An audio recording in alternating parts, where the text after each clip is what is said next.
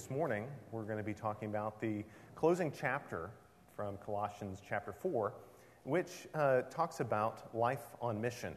But it's life on mission maybe not the way you might think at first.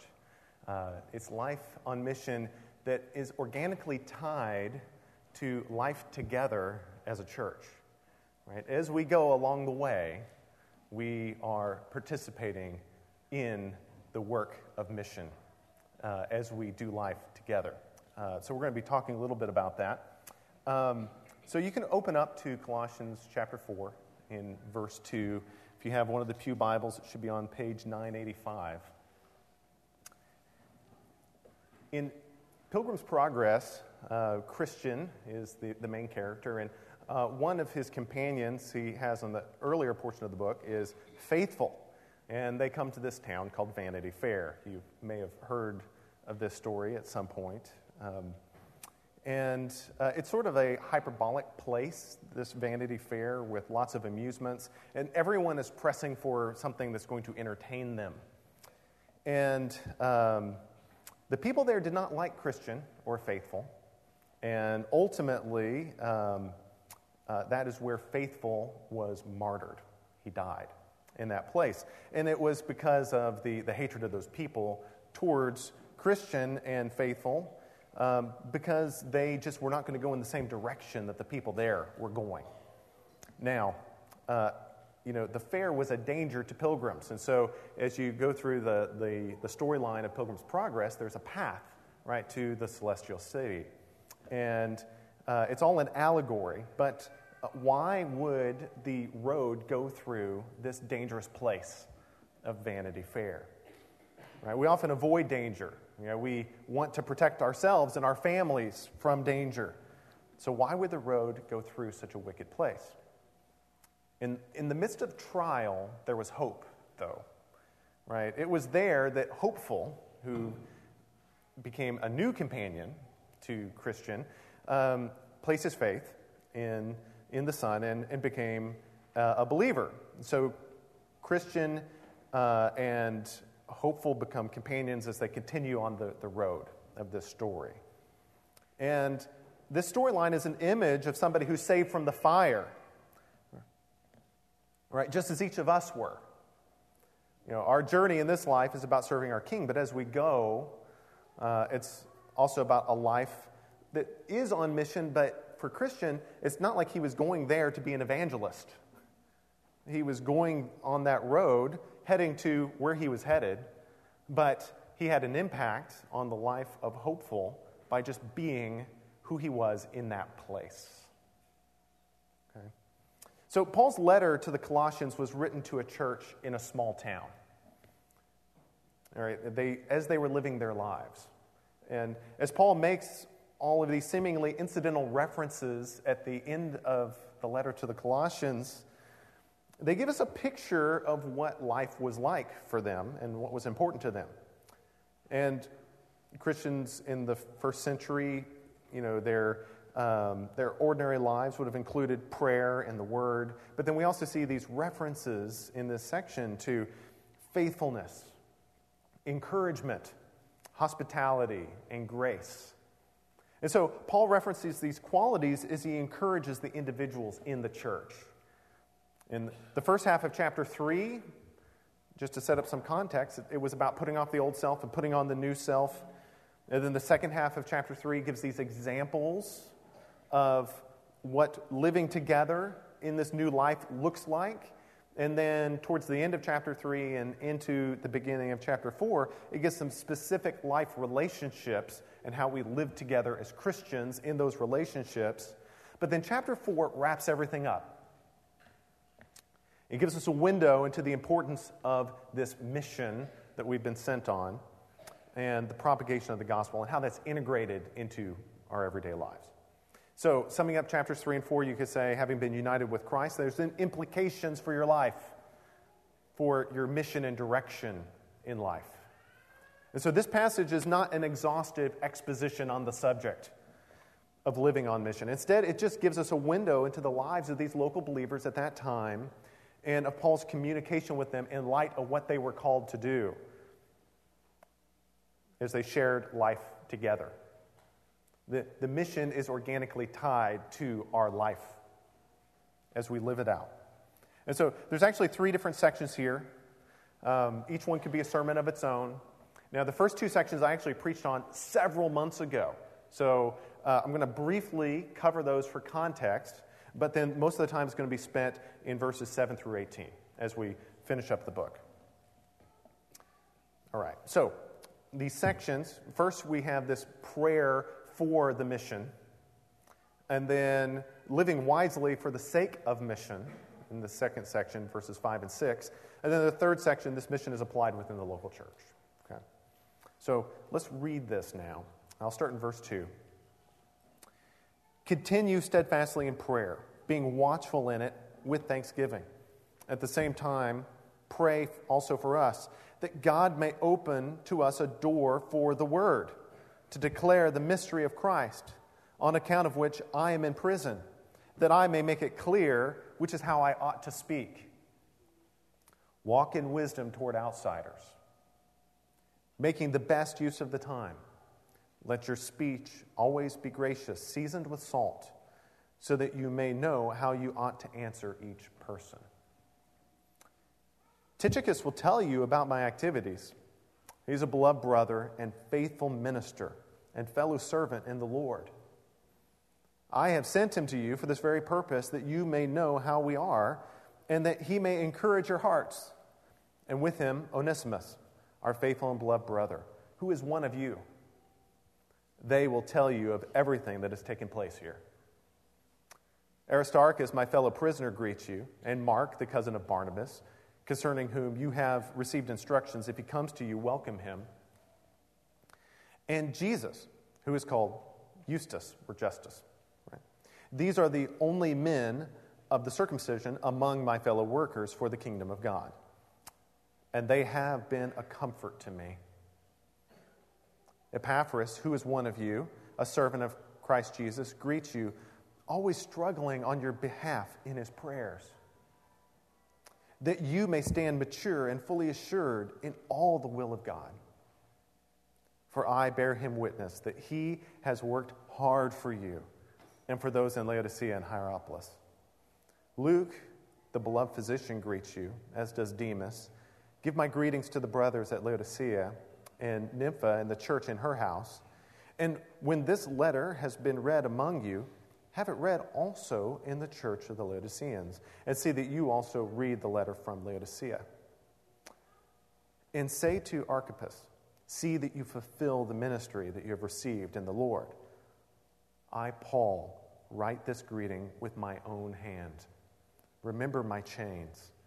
Grace be with you. And so here we have a window into some of these relationships in the early church and Paul's encouragement to them. So, let's look at verses 2 through 4. Continue steadfastly in prayer, being watchful in it with thanksgiving. At the same time, pray also for us, that God may open to us a door for the word, to declare the mystery of Christ, on account of which I am in prison, that I may make it clear which is how I ought to speak. So the emphasis in these verses is on prayer and proclamation. Paul says to pray for open doors or opportunities to share the gospel. And then he asks for his communication of the gospel to be clear. And put these together, and Paul has his aim set on mission. Right? This echoes chapter 1, where Paul opens up with praying for the Colossians, and here in chapter 4, he again encourages them to pray.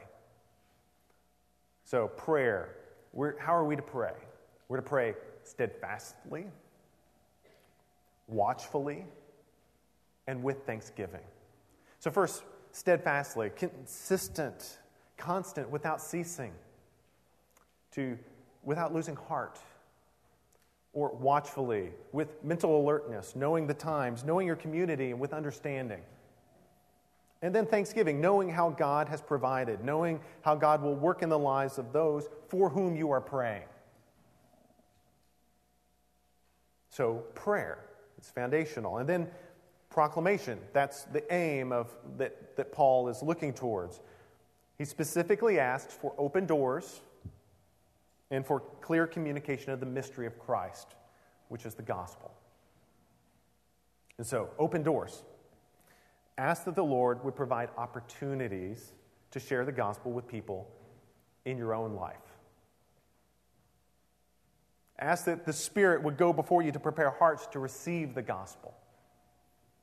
Right? The Holy Spirit works in hearts. It's God's work, and at the same time, we are called to participate in that work. And we should lean into that with a desire to see opportunities open before us. Have you ever been in a place, you're going through the airport, you're interacting with somebody you've never met before, and then you walk away from them and you're like, wow, I should have shared the gospel at that moment. Right? Prepare your heart to be ready for those situations. Pray, asking for those situations. Right? Desire it. Look for those opportunities. All right, clear communication. All right, so be prepared to clearly communicate the gospel. Right? Do you understand what the gospel is well enough to communicate it to someone?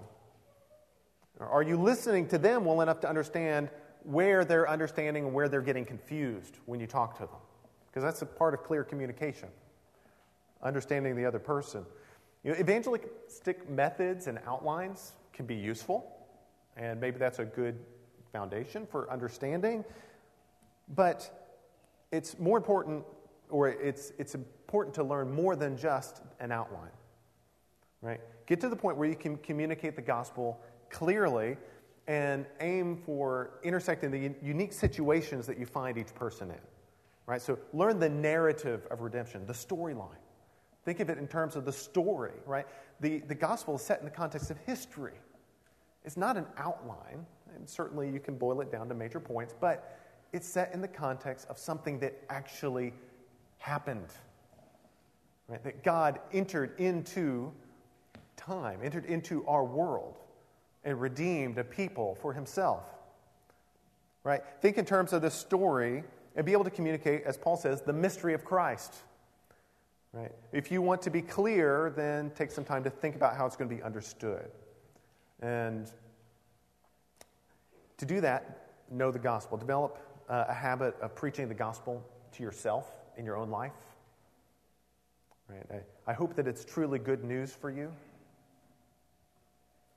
And let it turn over in your mind. What does the gospel say about God and his character? What does the gospel say about us and sin and our unwillingness to trust God?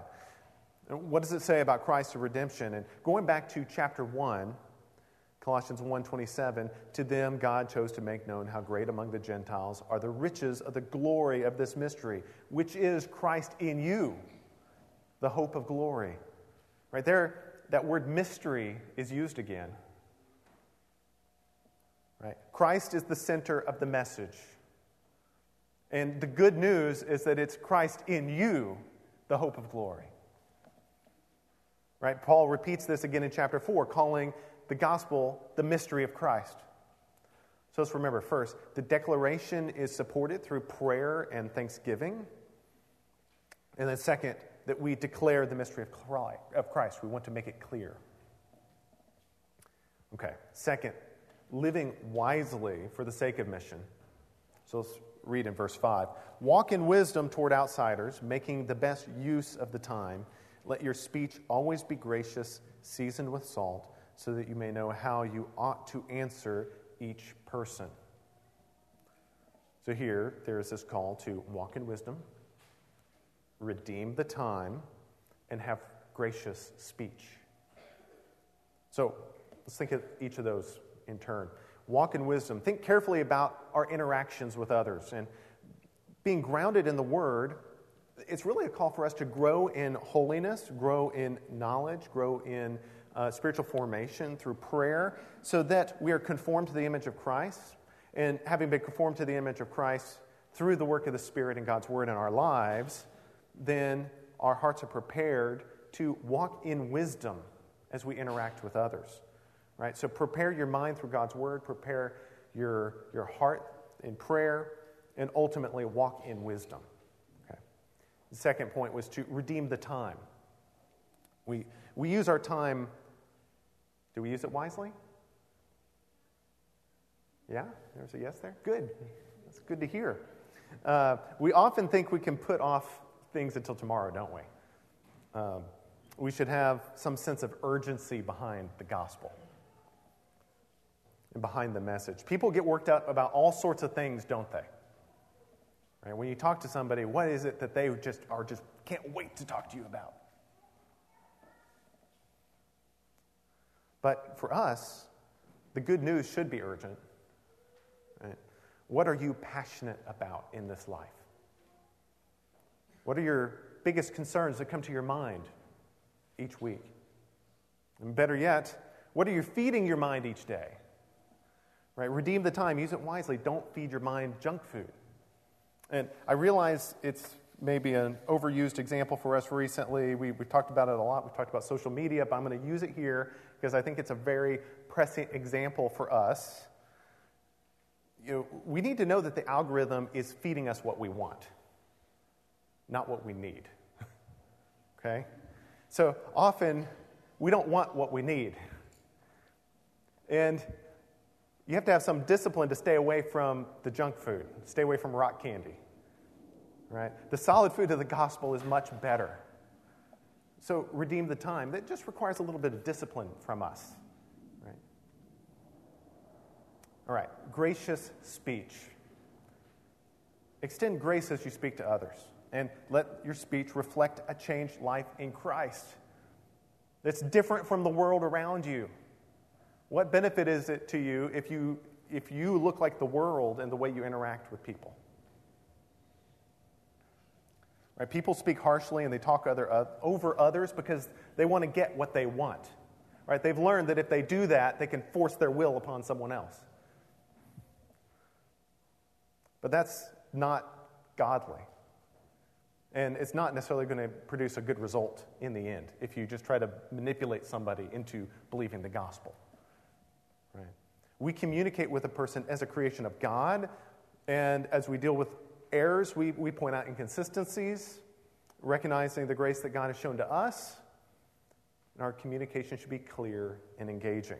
So some think that there may be an apologetic aim in these verses, right? Make the gospel compelling and attractive for others by our conduct.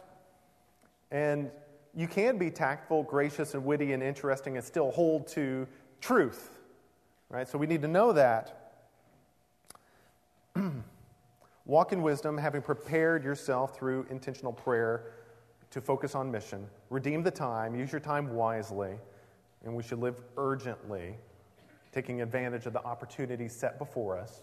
And then gracious speech. We communicate with grace. Now, you've probably heard the famous St. Francis quote, right? Preach the gospel at all times, and if necessary, use words. Well, the only problem is he probably didn't say that.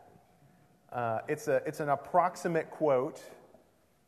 Where they think they might have gotten that from is actually from the rules of the Franciscan order, which have, I'll quote a couple excerpts here. No brother should preach contrary to the form and regulation of the Holy Church unless they've been permitted by their minister. What that's saying is, don't preach new and novel things. Don't come up with your own new interpretation of things.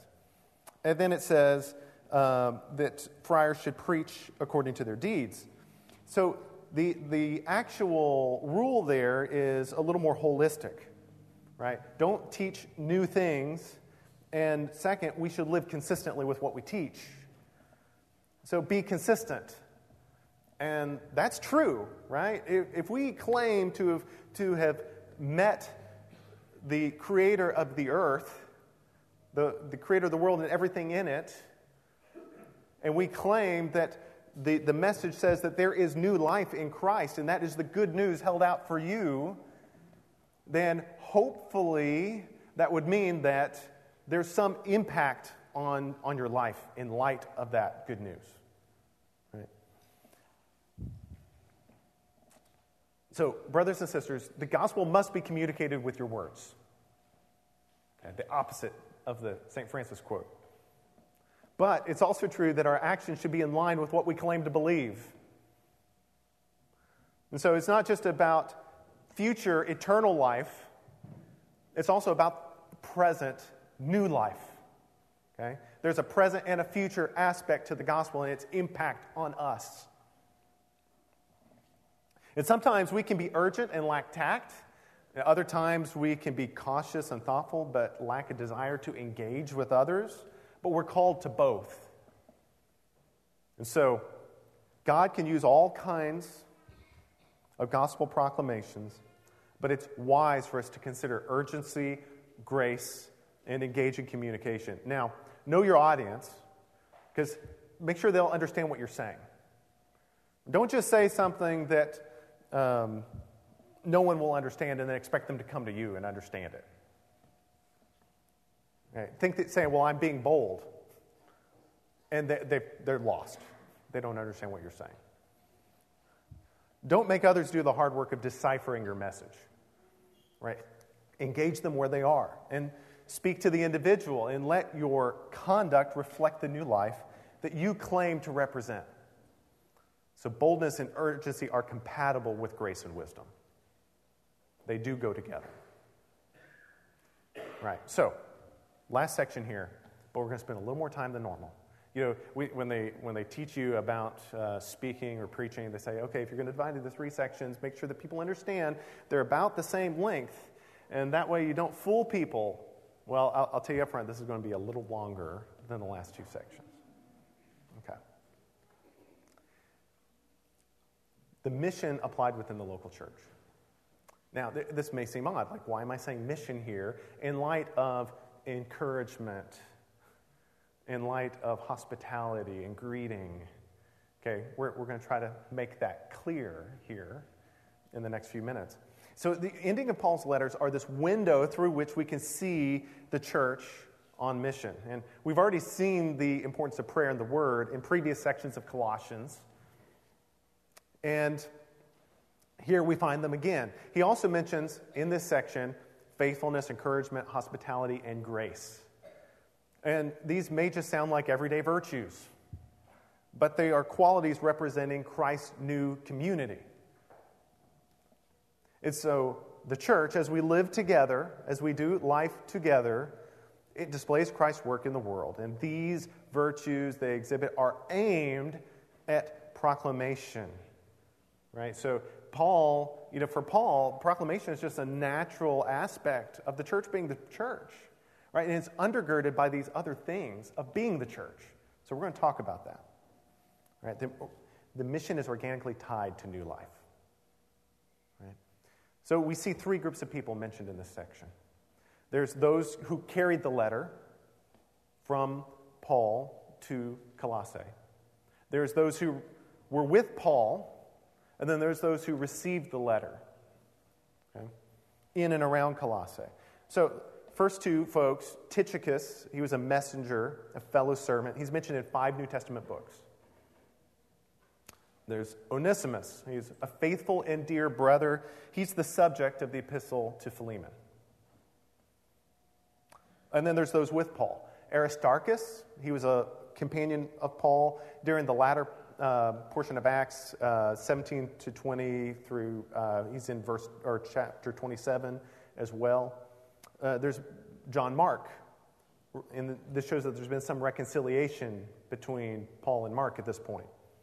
There's Eustace or Justus or Jesus Justus or Joshua Justus, depending on how you want to translate these names, right? But all these folks are offering comfort to Paul where he's at. But we also see Epaphras. He was likely the evangelist to Colossae, and he's now a companion of Paul. He's mentioned in Philemon as well. And Luke here is called a physician, and he wrote Luke and Acts. He may have also been the scribe of 2 Timothy. And then there's Demas. And from 2 Timothy, we hear that he left Paul and loved this present world. Okay? So those are the ones who are with Paul. And then there's those in and around Colossae. So there's the church in Laodicea. So there was another sister church in the next town over. And it says also Nympha, the church in her house. Some folks think this may have been a second church, maybe in Laodicea. And then there's also Archippus. It was also mentioned in Philemon, so likely a member of the church there in Colossae. So look for them as I read the passage this time. But also think carefully about Paul's encouragement to each of them. Right? What does Paul say to each one about their faith and calling? So starting in verse 7. Tychicus will tell you all about my activities. He is a beloved brother and faithful minister and fellow servant in the Lord. I have sent him to you for this very purpose, that you may know how we are, and that he may encourage your hearts. And with him, Onesimus, our faithful and beloved brother, who is one of you. They will tell you of everything that has taken place. Aristarchus, my fellow prisoner, greets you, and Mark, the cousin of Barnabas, concerning whom you have received instructions. If he comes to you, welcome him. And Jesus, who's called Justus, these are the only men of the circumcision among my fellow workers in the kingdom of God, and they have been a comfort to me. Epaphras, who is one of you, a servant of Christ Jesus, greets you, always struggling on your behalf in his prayers, that you may stand mature and fully assured in all the will of God. For I bear him witness that he has worked hard for you and for those in Laodicea and Hierapolis. Luke, the beloved physician, greets you, as does Demas. Give my greetings to the brothers at Laodicea and to Nympha and the church that is in her house. And when this letter has been read among you, have it also read in the church of the Laodiceans, and see that you also read the letter from Laodicea. And say to Archippus, see that you fulfill the ministry that you have received in the Lord. I, Paul, write this greeting with my own hand. Remember my chains. Grace be with you. Okay. So as Paul is giving these greetings, he's saying things about them that either reflect their character or encourage them to live in faith. And his emphasis, he includes the prayer, the word, faithfulness, encouragement, hospitality, grace. And notice how all these things, they're really about spiritual formation. It's who we're called to be in holiness. It's that new life that we have in Christ, prayer, word, faithfulness, greeting, hospitality, and grace. Being on mission is not just about being busy. And it's not just about getting things done. It starts with spiritual formation. It continues with spiritual formation. And it results in spiritual formation. So going about the work is set in the context of the Spirit working within them toward their growth. And when God calls people to follow him in the work, he calls them to be conformed to the image of his Son. And this is lived out in practical, everyday lives in the church. And we see that in how Paul addresses these everyday Christians in the first century in the context in which we, too, should be serving in the local church. So let's go through each of these now. Prayer.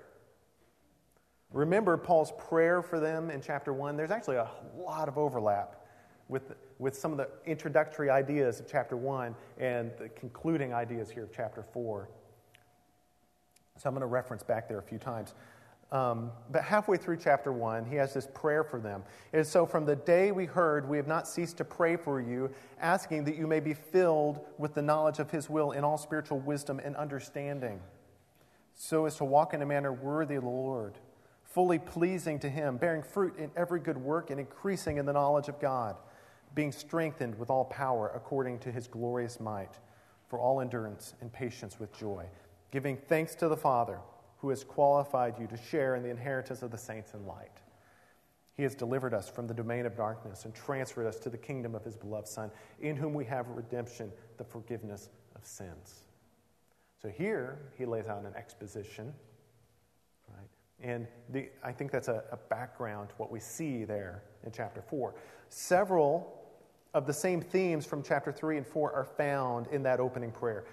A desire to see God's people grow to maturity and wisdom, to bear fruit, and to be strengthened by the Father, giving thanks for what God has done, and understanding the true impact of the gospel, a new life, and being called into a new kingdom. And so Paul wanted to see them grow into maturity and wisdom in Christ. And he says the same of Epaphras in chapter 4. Verse 12, Epaphras, who is one of you, a servant of Christ Jesus, greets you, always struggling on your behalf in his prayers, that you may stand mature and fully assured in all the will of God. For I bear him witness that he has worked hard for you and for those in Laodicea and Hierapolis. Beloved, can we follow that example? Right? Work hard for the sake of your brothers and sisters. Epaphras, like Paul, struggled in prayer for them. He worked hard for them. And he mentions prayer in verses 2 and 3 of chapter 4. Continue steadfastly in prayer, right? Being watchful in it with thanksgiving. Pray also for us. And again, in verse 18, he says, remember my chains, which may be an allusion to prayer, to pray for Paul in his situation. So the conclusion is that prayer was central to the life of the church. We see it sprinkled throughout those chapters. And it was central to who they were and how they lived, and to how they lived out their faith, right? How they sought to fulfill the mission that they had been called to in Christ. It was an underlying assumption that prayer would be a foundation. So then we have the Word.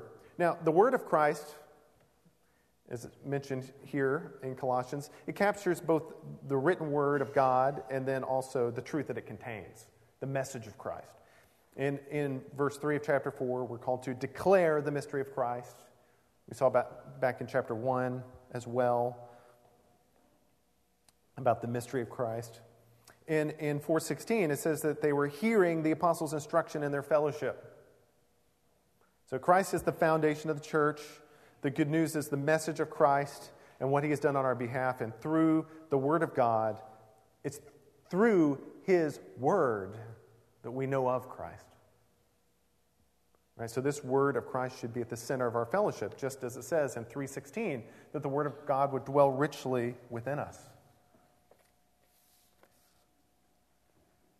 And just as it also says in 3, let the peace of Christ rule your hearts. How can the peace of Christ rule our hearts apart from the word and prayer having its effect within us?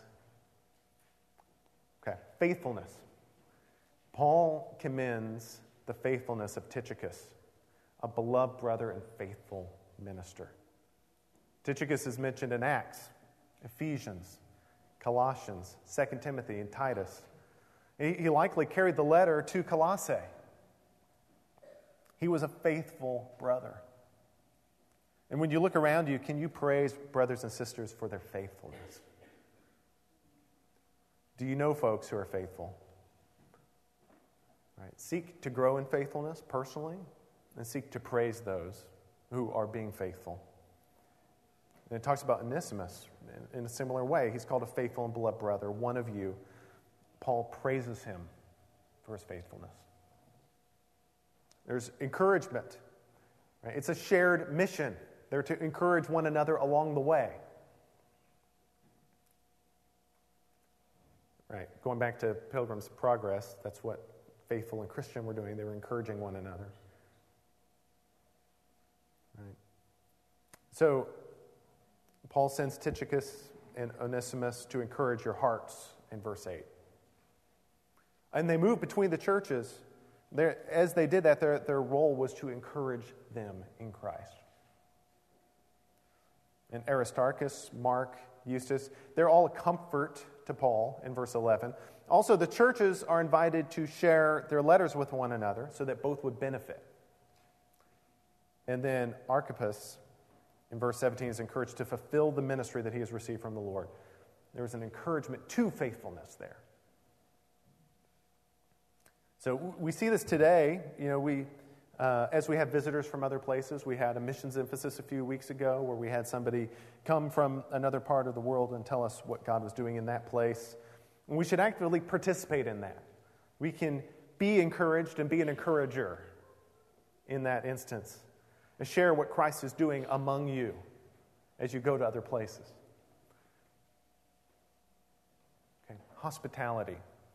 It could also be support, but at least in terms of supporting ministry efforts or missionary efforts in verse 10. And there's also the housing of church gatherings in verse 15. Right? We're to welcome fellow believers. We're to open our homes to others for the sake of the proclamation of the gospel and for the purpose of encouragement. As a place for prayer and for the word, be hospitable. Be willing to care for and support others. Be willing to open your home. And then grace. The ending of the book, grace be with you. Now, grace is also from the opening of the letter. Grace to you and peace from God our Father. This is a common term, but in the context of a Christian epistle, right? This grace is God's grace that is to be with them. Right? Paul's wish is that God's grace would be manifest in them. It's an expression of the desire to see God's favor poured out upon the recipient. Just as Paul opened the letter, also in verse 6, it says, which has come to you as indeed the whole world is bearing fruit and increasing, as also it does among you. So he's shown the work and the fruit of that work there, since the day you heard it and understood the grace of God in truth. So Paul both opens and closes the letter expressing this firm desire to see them grow to maturity in Christ, that God's grace would be upon them. Do you see how all these things are tied together in the gospel?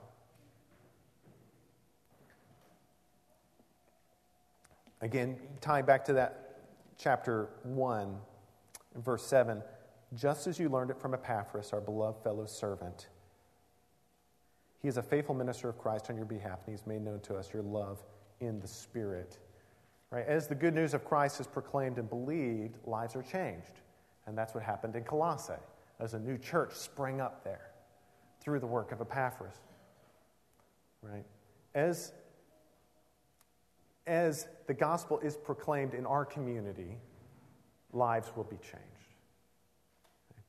So let's pray that the church would be strengthened in prayer and the word, and that would bring forth faithfulness, encouragement, hospitality, and grace in our lives. And having that foundation, that we would walk in wisdom, that we would redeem the time as we carry the message of the gospel to our community. Right? And that's life on mission. It's as we walk by the way, right, that we're to be about the work in this place. Okay. All right, let's pray. Father, I thank you for having given us the hope of Christ, and that we would help us proclaim this mystery to our neighbors. Help us to see that as a joy and as something that is a true joy to us. Lord, if we have hardened our hearts against that joy in Christ, I pray that you would renew our spirit. Help us to have a hope in you that pours forth in an urgent gospel message that desires to see your name proclaimed. And Lord, help us to be your church as we walk together. It's in Christ's name I pray. Amen.